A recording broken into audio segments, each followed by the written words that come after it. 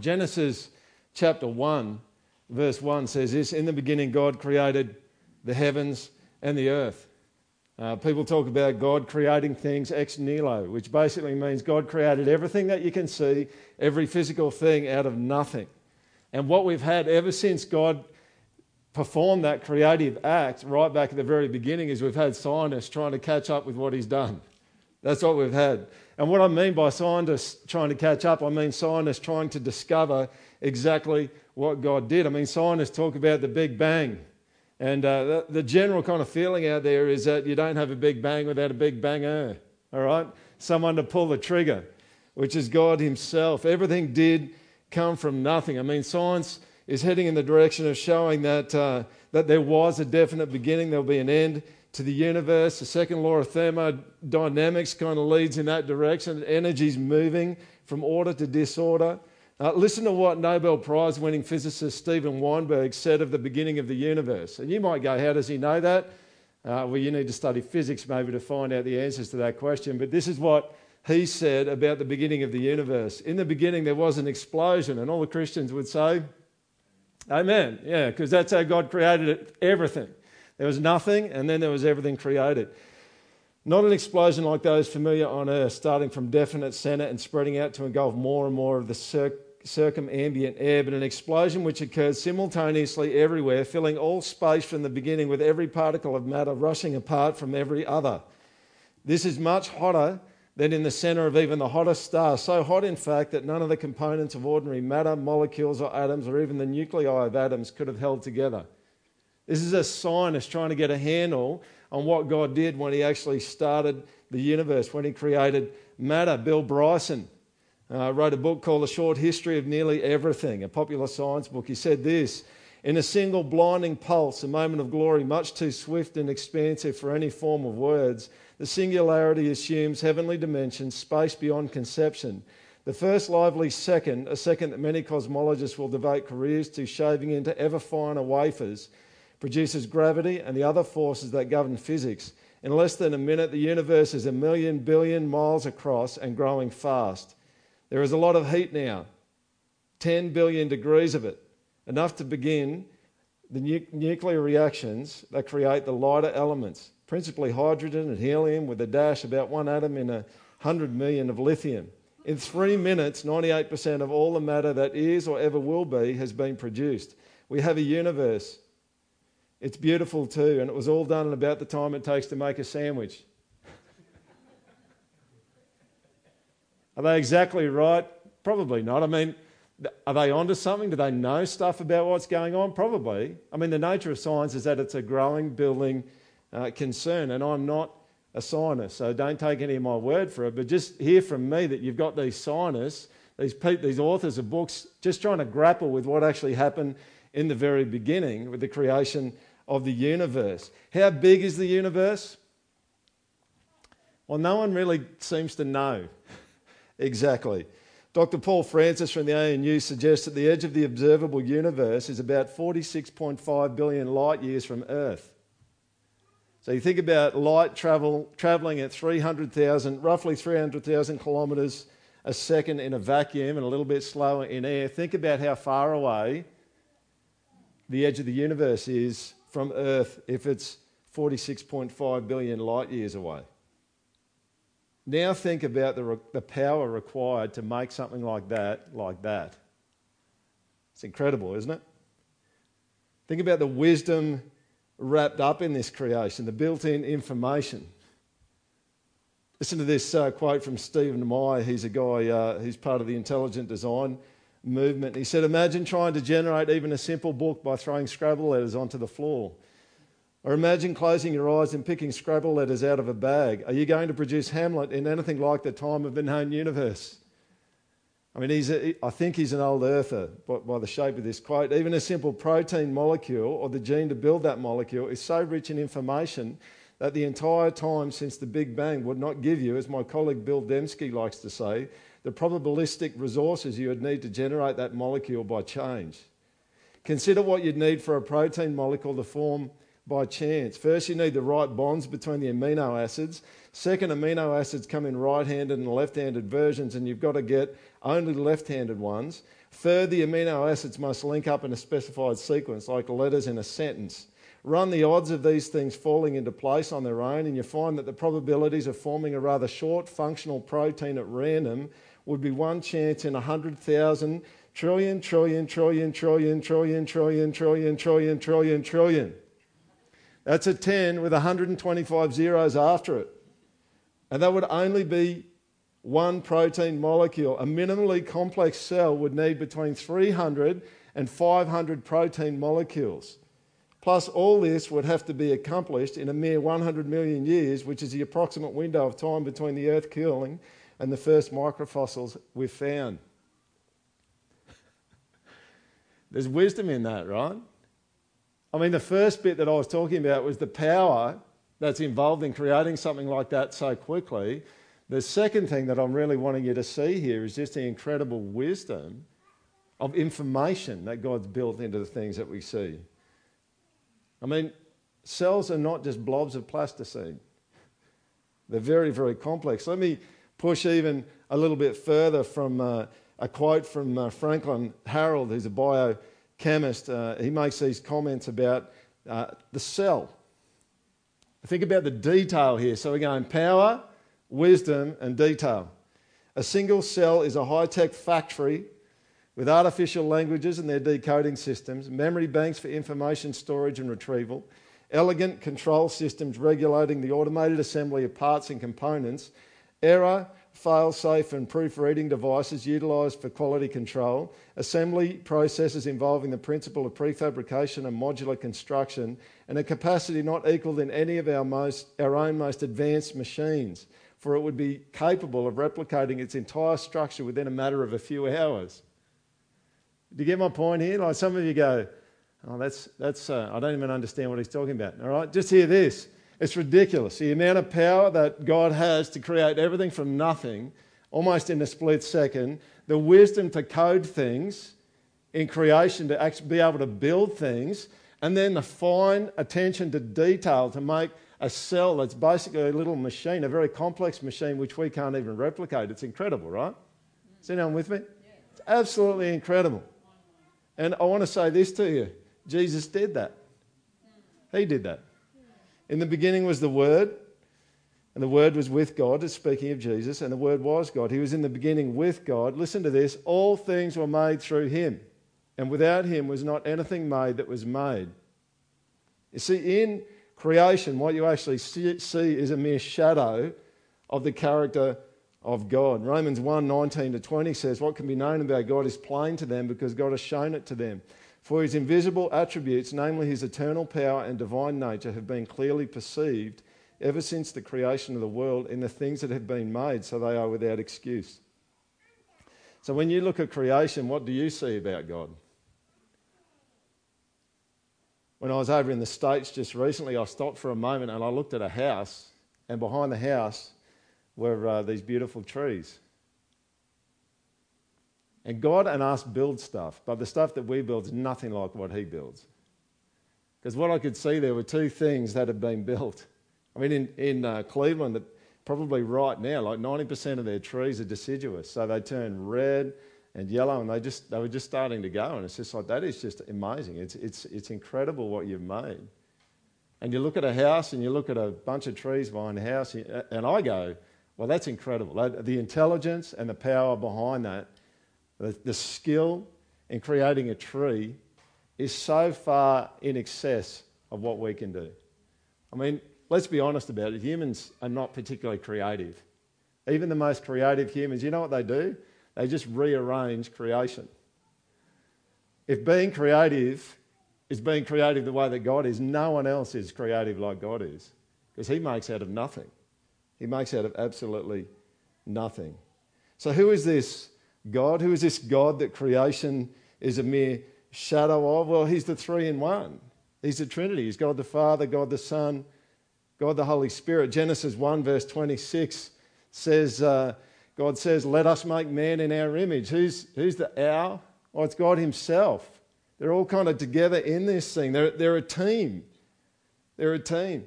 But not just a team. They're a team that actually serves one another. You see, the creative God at heart is a servant.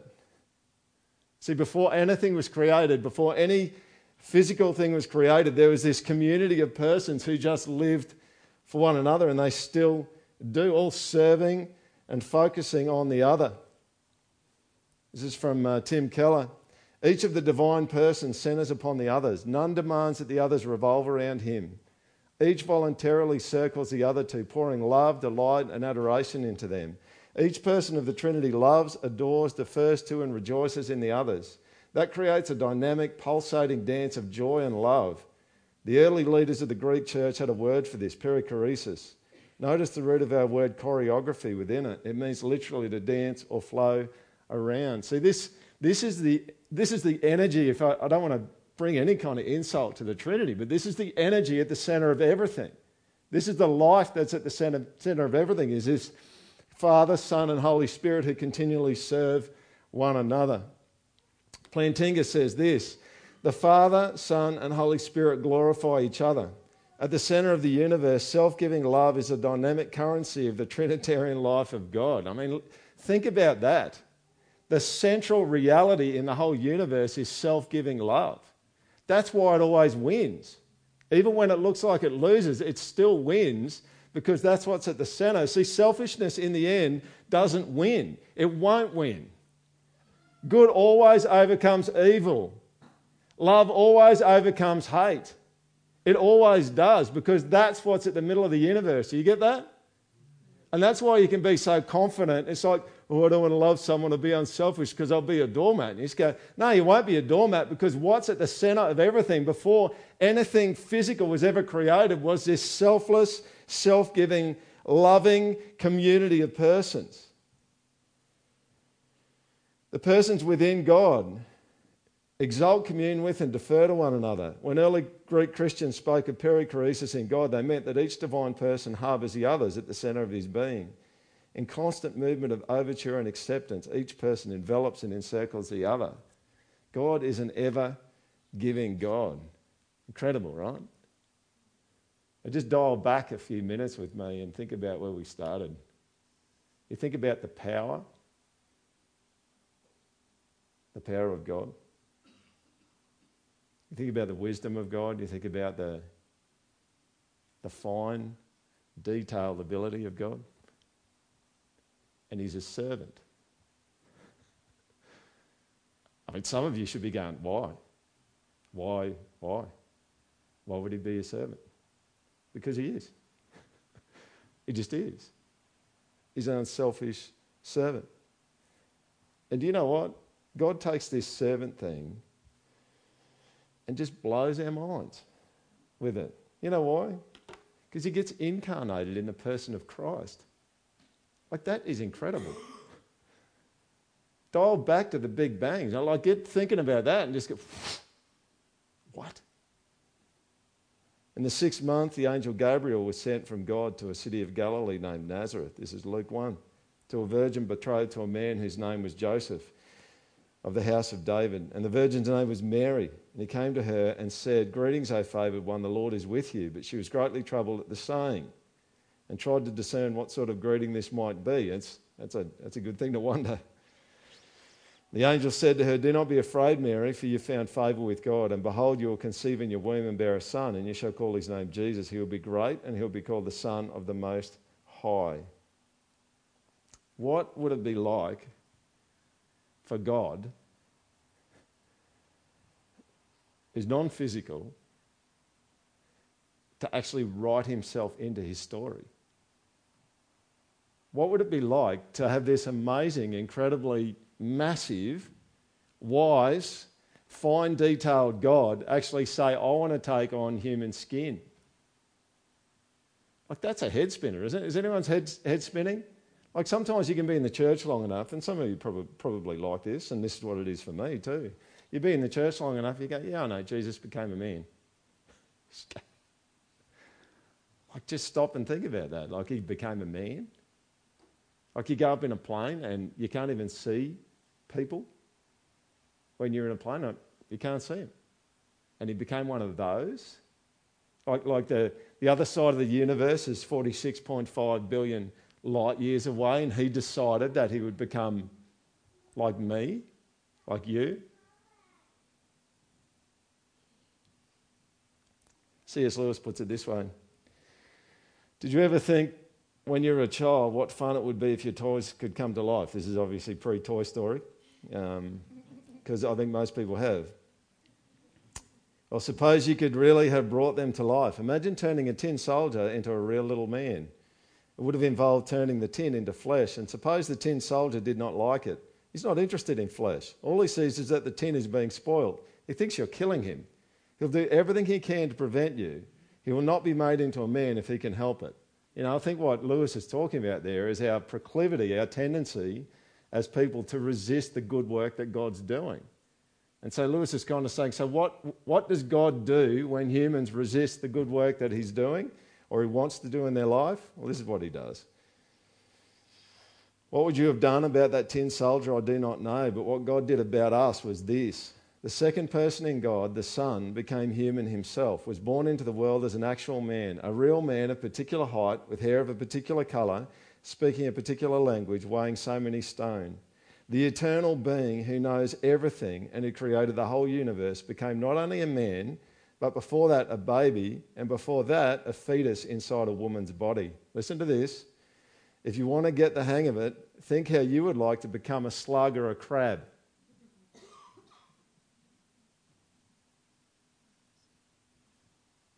Well, you just think for a moment, how amazing is the service of Jesus to you?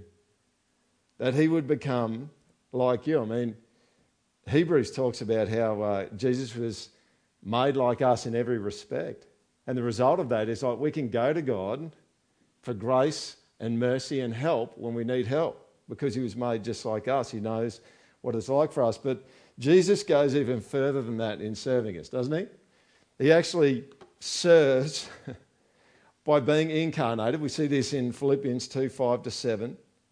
He was in the form of God. He didn't count equality with God a thing to be grasped, but emptied himself by taking the form of a servant, being born in the likeness of men.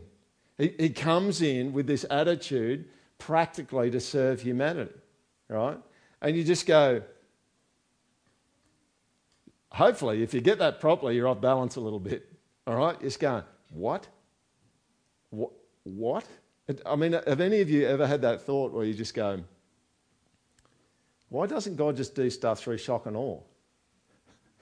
Like just, seriously, he could just beam himself across all the television networks at 6 o'clock on a midweek night and just kind of talk to everyone, just kind of do the shock and awe thing. And do you know what I want to say to you is that's just not God's style. It's not the way that God goes about doing things. God goes about doing things like a servant. The kingdom of heaven's like yeast. When you think about, some of you might have heard this, but some of the 12 apostles down in the Great Australian Bight are falling over. Why are they falling over? Just from the constant erosion coming from the waves. See, that's more like the way that God does stuff. It's kind of an undercurrent, a persistent undercurrent that doesn't seem to go away. He doesn't come in as the Jews expected, as a military general that's going to give everyone their comeuppance. He comes in as a servant under the cover of darkness, in a sense, and starts this movement that now is the largest religious movement in the world. And how did all of that happen? He came in as a servant. He came in as a servant. And we see him doing ridiculously servant-like things. John 13, Jesus rose from supper. He laid aside his outer garments and taking a towel, tied it around his waist. Then he poured water into a basin and began to wash the disciples' feet and to wipe them with the towel that was wrapped around him. It's a pretty low job, especially when you think the main vehicles back then were animals. And people wore sandals. So when you're talking about toe jam, you're not just talking about toe jam, right? At that point. You with me? And what's he doing? I mean, you've got to get this. You've got to get that he is the one who brought about the Big Bang. It's the person of Christ that did that created everything out of nothing in the very beginning. He's on his knees. He's got a towel tied around his waist and he's got his fingers between the toes of people who probably had poo in them from animals, like manure from animals. Do you get that? Like, it's just weird, right? You just go, what are you doing? And you can kind of understand Peter's kind of resistance to it a bit. He goes, not me. You're not doing that to me. It's weird. It's jarring. It ought to just kind of catch you a little bit off balance. But that's his MO, isn't it? His mode of operation. That's the way he rolls. And why is it the way he rolls? Why is it the way that Jesus rolls when he's on earth? Because it's the way he's always rolled. Forever.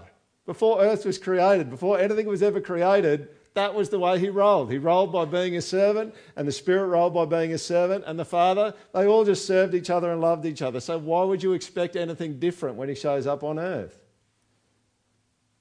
He even served us, didn't he, in his death. There's a lot of text there. Hang with me. And James and John, this is from Mark 10, the sons of Zebedee came up to him and said to him, "Teacher, we want you to do for us whatever we ask of you."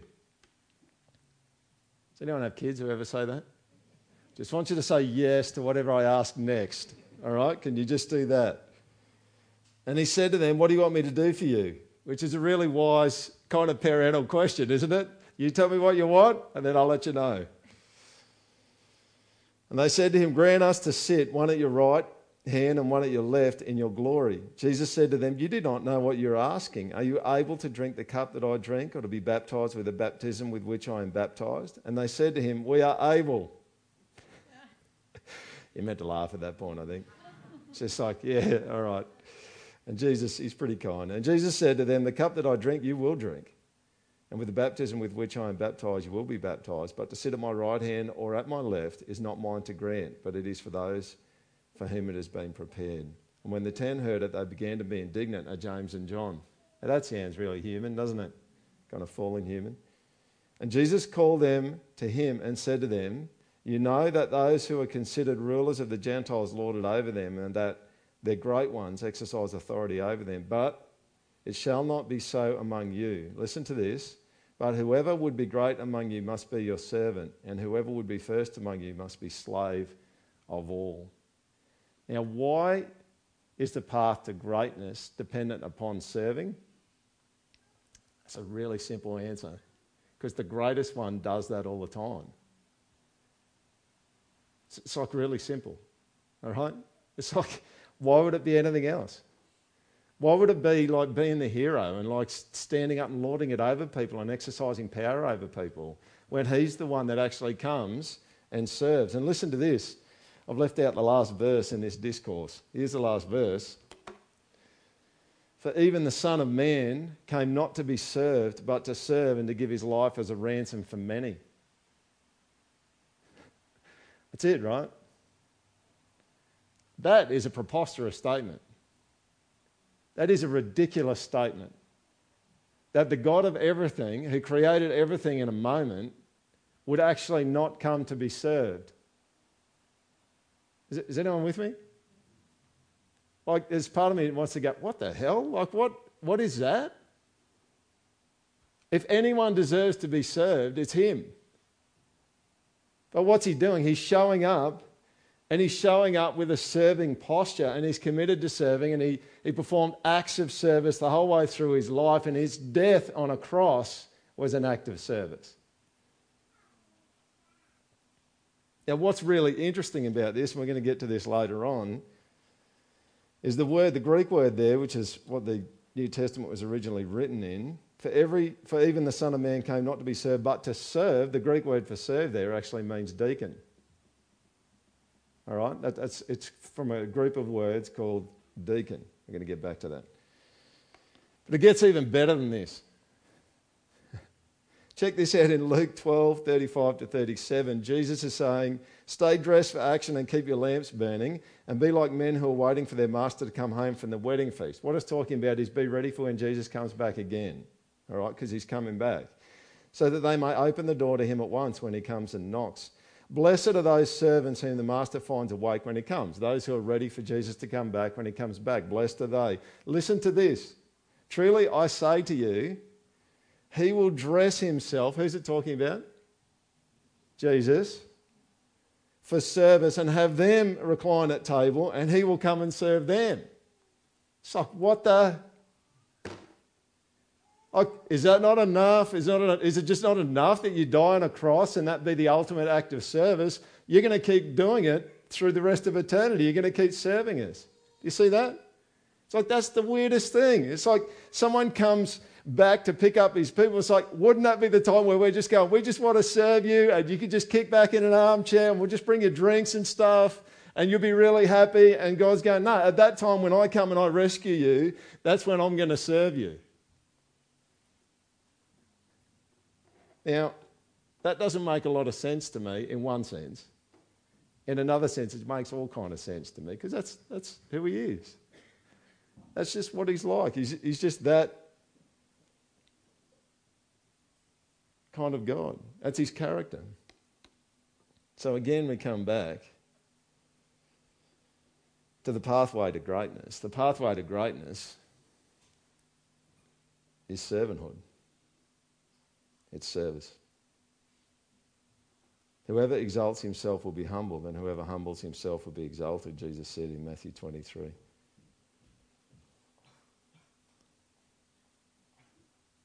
See, the desire to be great without serving is not a very human thing to do. It's just not. I mean, Jesus is the true human. What's he doing? He is great by his act of service. And what I want to talk about just for the last little bit today is we want to set up a deacon ministry in the church. All right? And I just want to talk about that for a bit. And you know, the word deacon is actually mentioned about, or words related, the Greek word deacon or words related to that in the New Testament show up about 100 times. All right? And most of the time, the overwhelming majority of the time, it's just talking about acts of service. That's what it's talking about. But come with me to Acts 6, 1-7. If you've got a Bible, you can look at it there. It might be a little bit easier to read. Acts 6.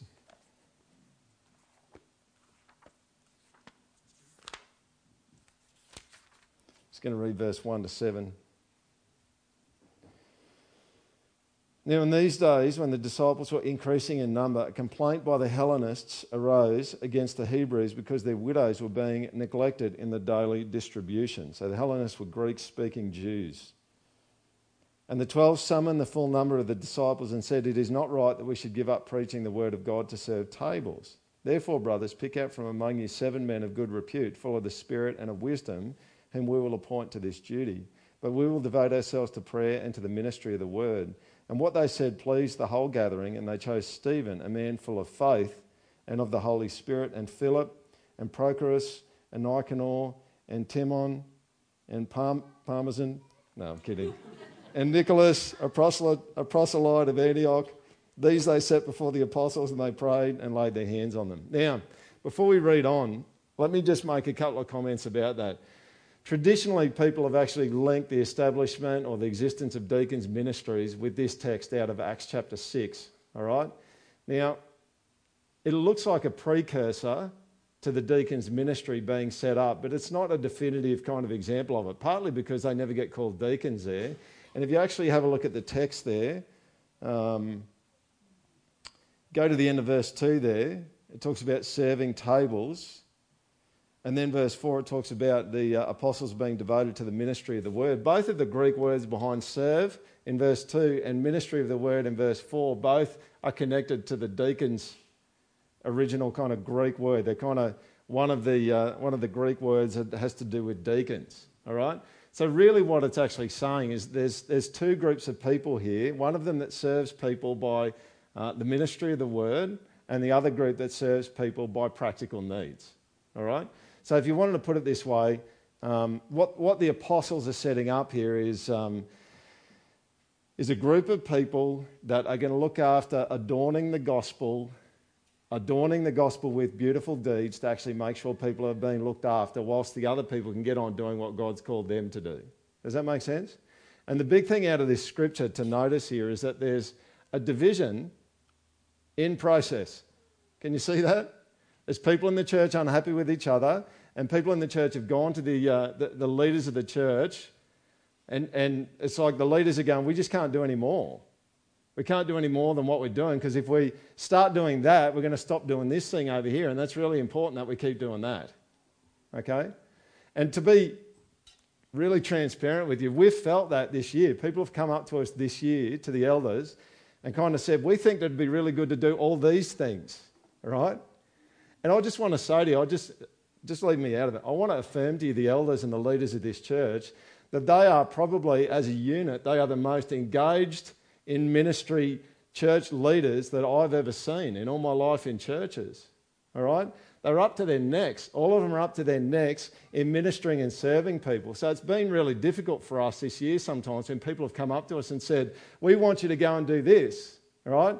And it's like we've just gone, if we go and do that, there's a whole bunch of other things that we need to stop doing to actually do that. And one of the things that this year has probably shown us as elders is that we just really need some people who are going to serve alongside the elders in a deacon's capacity that will help to land a whole bunch of things so that we can keep leading the church the way that God's called us to lead it.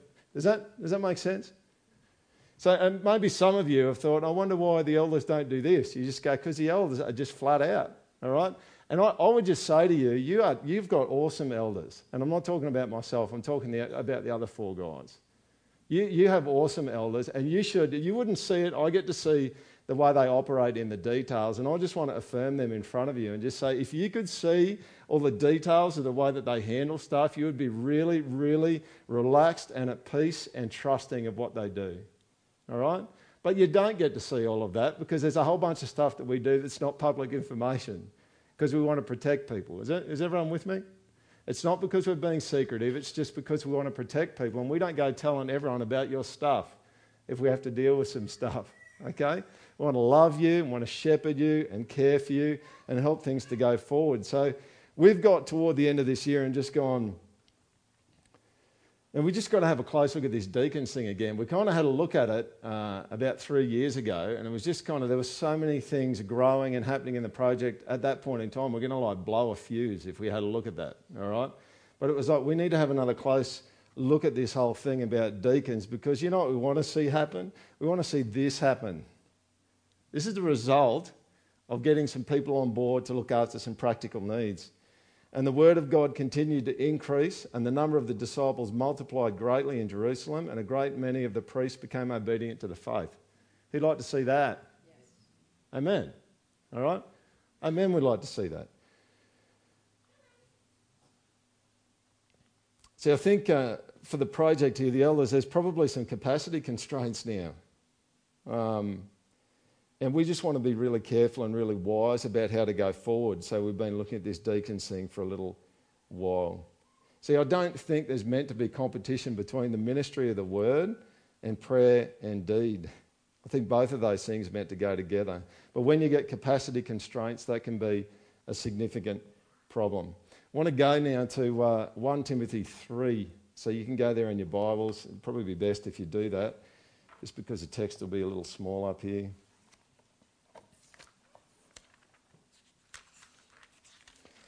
Now, let me preface this next section by the following.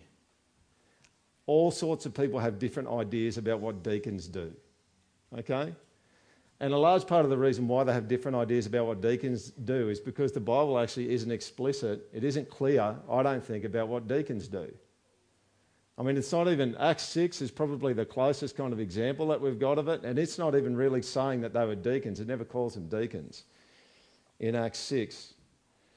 And there's only one passage about the qualifications for deacons, and that's the one in 1 Timothy 3, okay, which is what we're going to have a look at. And so, at the end of the day, what am I saying? If you get to the end of today's service and you just go, I disagree with you, that's okay. You don't have to agree with our position on where we're sitting when it comes to deacons. Like, that's totally okay. And there are different views on it across the whole of the world. But we're moving towards something, and we think we're pretty close to something that's that we're really comfortable with, and something that really kind of fits in with what we see biblically. Just start in verse 1. The saying is trustworthy. If anyone aspires to the office of overseer, he's talking about elders, leaders of the church, he desires a noble task. Therefore, an overseer must be above reproach, the husband of one wife, sober-minded, self-controlled, respectable, hospitable, able to teach, not a drunkard, not violent but gentle, not quarrelsome, not a lover of money. He must manage his own household well, with all dignity, keeping his children submissive. For if someone does not know how to manage his own household, how will he care for God's church? I just want to pull up there just for a moment, okay? You should actually notice in this passage by this point in time that there's a couple of kind of roles for elders that are kind of embedded in this passage. One of them is governing or shepherding or leading the church, okay? It specifically is the role of elders in a church to lead the church, okay? That's never said about deacons, okay? Deacons are never actually talked about as though they are people who provide leadership and direction in the church. The leadership and direction in a church actually comes from the elders. And this might stir up a whole bunch of controversy for which you can go and talk to Cole later about. But I'm just going to say it. Our view of eldership is that the role of elder is reserved for men. And the reason why we think the role of elder is reserved for men is because the structure of God's church, which is God's family, is meant to be mirrored on your family. And I think that's why I think Paul says here in 1 Timothy 3 that you need to be able to run your own family well, men, before you can be considered to be an elder. Because I think the implication is very clear. Like, if you can't run your own family, you shouldn't be put in charge of God's family. Okay? So the bottom line here is that we think as elders that the role of elder is a fatherly role over the church. Okay? And this is what we believe. Now, you can disagree with us and stay in the project, all right? Totally okay with that. Except you just have to make sure that you grapple with scriptures, okay? So it doesn't really count if you go, I don't like it, all right? Because there's a whole bunch of things that God tells me to do that I don't like. But you just have to grapple with some scriptures. Now, am I saying that you have to end up at the conclusion that we have if you grapple with Scripture? Well, no, I'm not even saying that. I'm just saying grapple with the Scriptures, all right? If you come to a different conclusion, that's okay. I'm just letting you know, all right, that's kind of the way that we see it rolling, is that God's family operates in a similar way to my family, and if I wasn't leading my family well in a submissive, shepherding, pastoral way, you would have good reason to come to the elders and say, there's a problem with Peter. How on earth can he run God's family if he can't run his own? And that would be a good question. Is everyone with me? Because I don't think you should be. I don't think you should be running God's family if you can't run your own family well. Cole is free for questions later. Verse 6. They can. Cole will come and talk to you about me after that. He must not be a recent convert, or he may become puffed up with conceit and fall into the condemnation of the devil. Moreover, he must be well thought of by outsiders, so that he may not fall into disgrace, into the snare of the devil. Okay, so here's the bottom line. Elders are to oversee or to supervise God's family in a governing kind of way. They also need to be able to teach, because part of the role of elders is actually to defend and to teach the apostolic tradition, which is really just teach the Bible and make sure we defend good doctrine. So if someone walks into the project and says, Jesus was a dog, okay? You just going, that's weird. That would be weird, right? But if someone came in and said Jesus was a dog, the elders would go, well, you're welcome to come and sit in church, but that's not what we believe, and we're not going to give you any kind of position where you can actually stand up and tell people about that, because that's not right, okay? So that's kind of part of the role of elders, is to make sure that we've got an idea about what things are true and what things aren't, biblically, and to defend that, all right? Now, some of you are going to go, does that mean we're getting 600 position papers on a whole bunch of things in the Bible? Not this week. All right? That will probably be a progressive thing. I would be more than happy to give you the 45-page kind of elder statement of faith that we kind of hold to as elders. I've put that out to the leadership community group. I might even put it out on the city so that you can read that if you can't go to sleep at night. And you can just see what we think about stuff. But there's going to be a whole bunch of stuff in the church that's open-handed and a whole bunch of stuff that's closed-handed. The close-handed stuff we're going to divide over. The open-handed stuff we're not going to divide over. Okay? So is Jesus a dog? Is something we're going to divide over. It's like, we're not with you. You can tell whoever you want about that, but not in this church. You can go outside and you can tell other people that. When it all comes down to it, we probably even think that the whole issue about what deacons do, we would say that's an open-handed issue. Okay? That's what we would say, and that people can differ with us and we'll stay united together on that. Let's, maybe I should just finish that piece on elders. Basically, the big idea, let me just summarise. We see elders as their role, in a sense, as teaching, which doesn't mean that they all preach. It means they're able to defend and just work through theological, doctrinal kind of matters and governing or shepherding.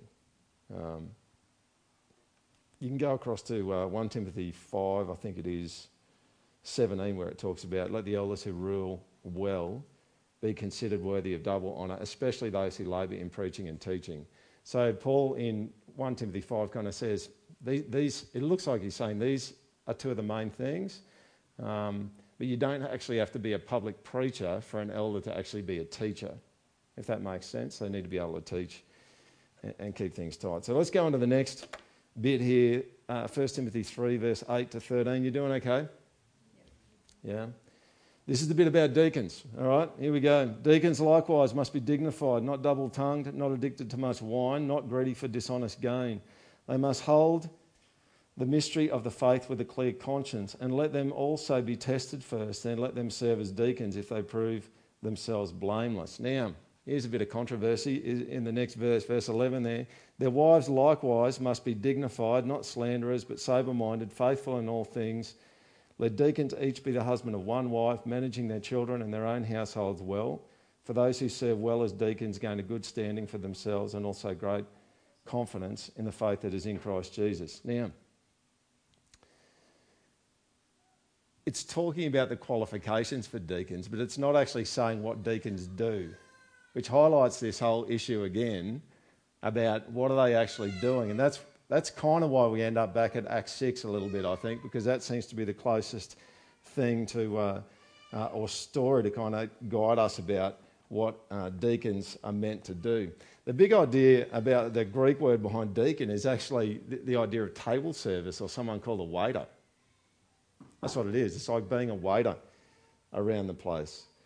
Some churches are really going to push hard in the direction of saying that deacons in the church are meant to be doing mercy ministries, like you saw in Acts chapter 6, and we definitely think that that's part of what deacons ought to be doing. But we probably just zoom out a little bit more and just kind of think that deacons are kind of people on the ground who are kind of helping the leadership of the church to just kind of implement stuff on the ground, if that makes sense.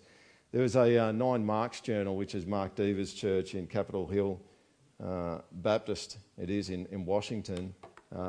They kind of made this comment, which I think is very, very helpful. Elders lead ministry, deacons facilitate ministry, and the congregation does ministry. Okay? So the best thing I can put to you about what's shaping the way that we're thinking about a deacon ministry going forward is that's just really, really helpful for us. And I guess you can see that outworking in Acts chapter 6, where the apostles are kind of leading the church there, and then there's some details being overlooked and some people not being looked after. So we need to get some people in there to help do that, not as a separate kind of breakaway thing in the church, but because we want to see the word and prayer go forward in the church. And to have that go forward, we need people being served, not just in the word and prayer, but we need people being served in deed as well. And their serving them in deed helps the word and the prayer to go forward. Is everyone with me? So, I'm not far off being done. I'm just going to give you some practical just pointers about where we see deacons sitting in the project on the basis of that. Here's the first one. We see deacons as being a group of people who are service-oriented. They've got a service-oriented ministry which adorns the gospel with deeds. Okay? That's what we see. And we see these people as being in really close partnership with the elders. We see deacons in the project as being people who are initiative takers. Okay? So, if someone in the project became a deacon in the project, we would want them to be the kind of person that wouldn't actually be needing to get directives all the time from an elder, but be given an area of responsibility and stay connected to an elder, but actually exercise some initiative in that to make sure things are going well.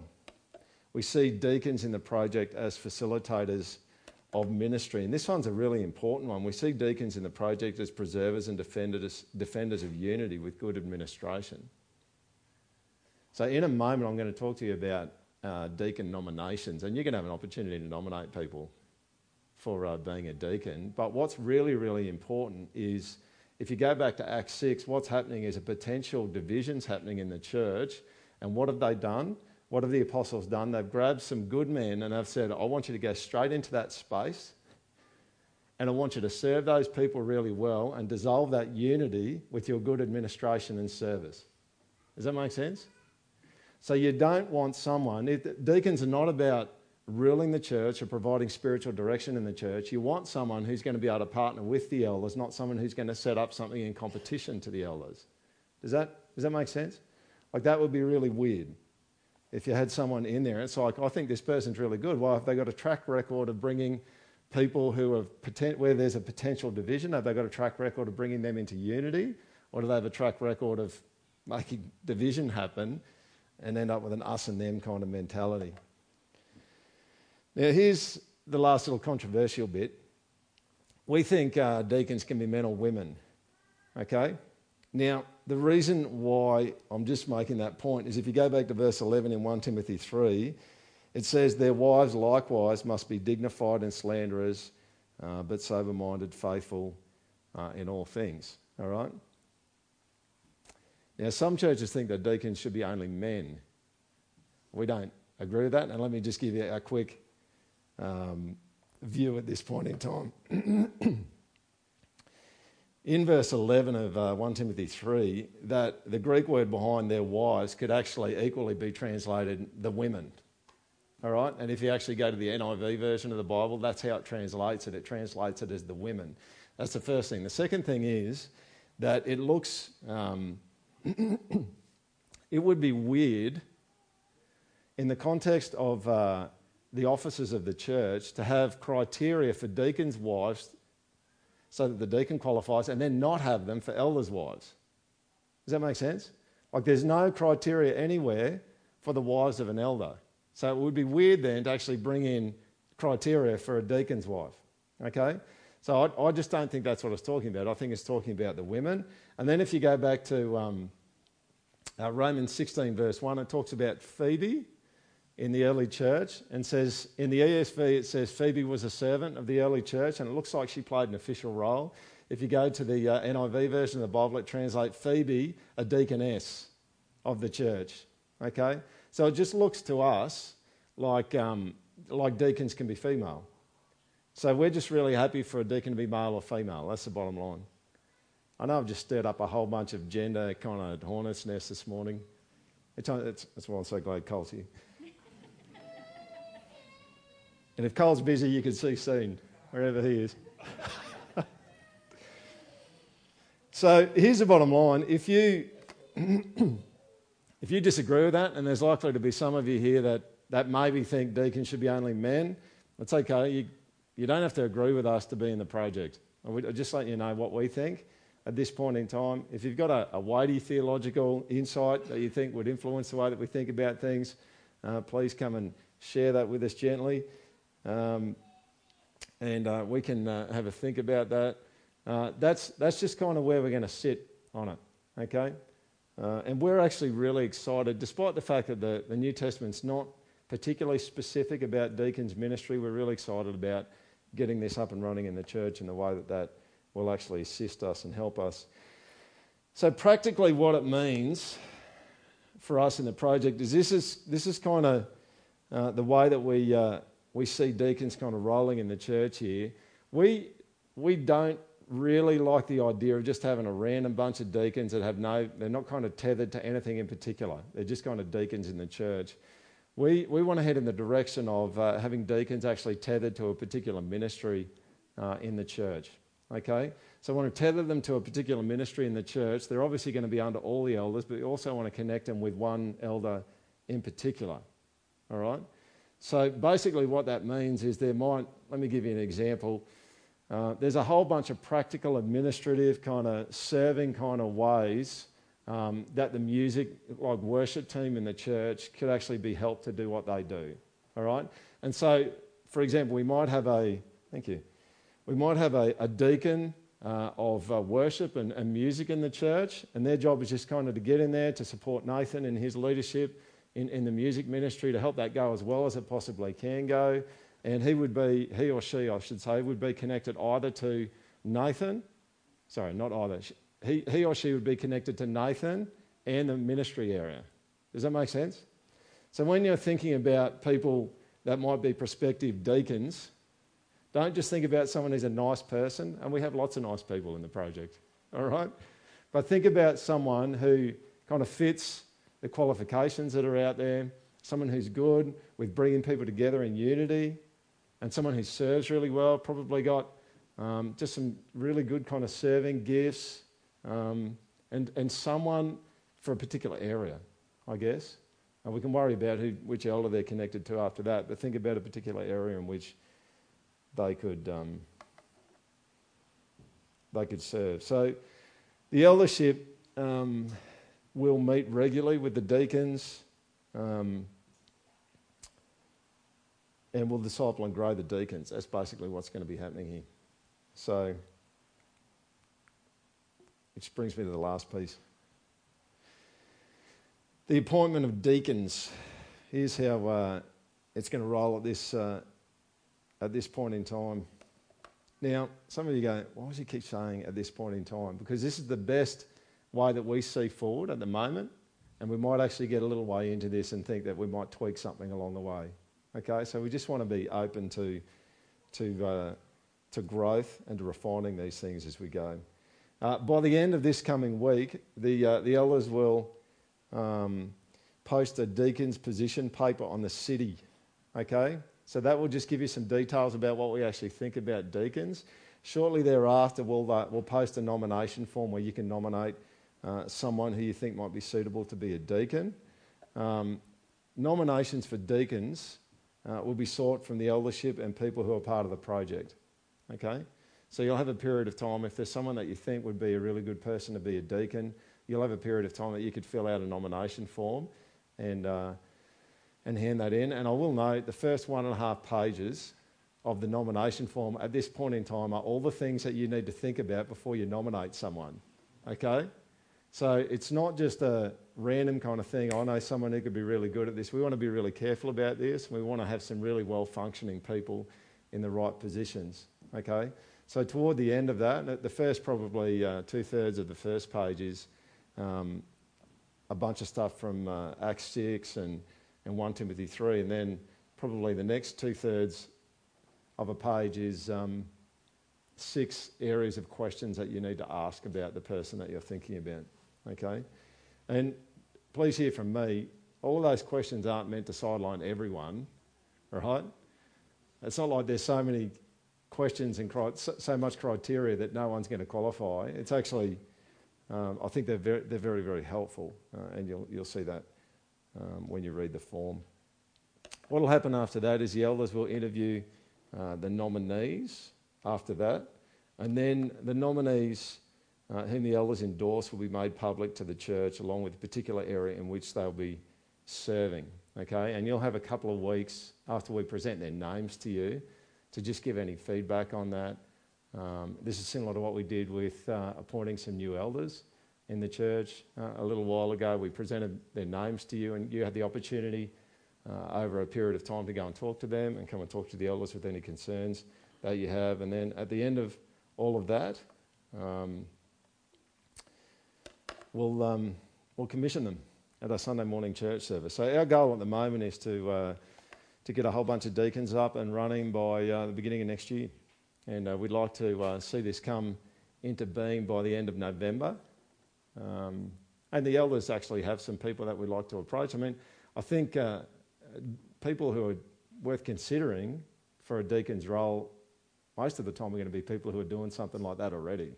If someone's not serving in the church at all at the moment, they're probably not the person that you want to be a deacon, all right? Because they're not already taking the initiative, they're not in that role, you haven't really seen them do that. But if you have seen people operating in that kind of role, they might be a really suitable person to be part of that.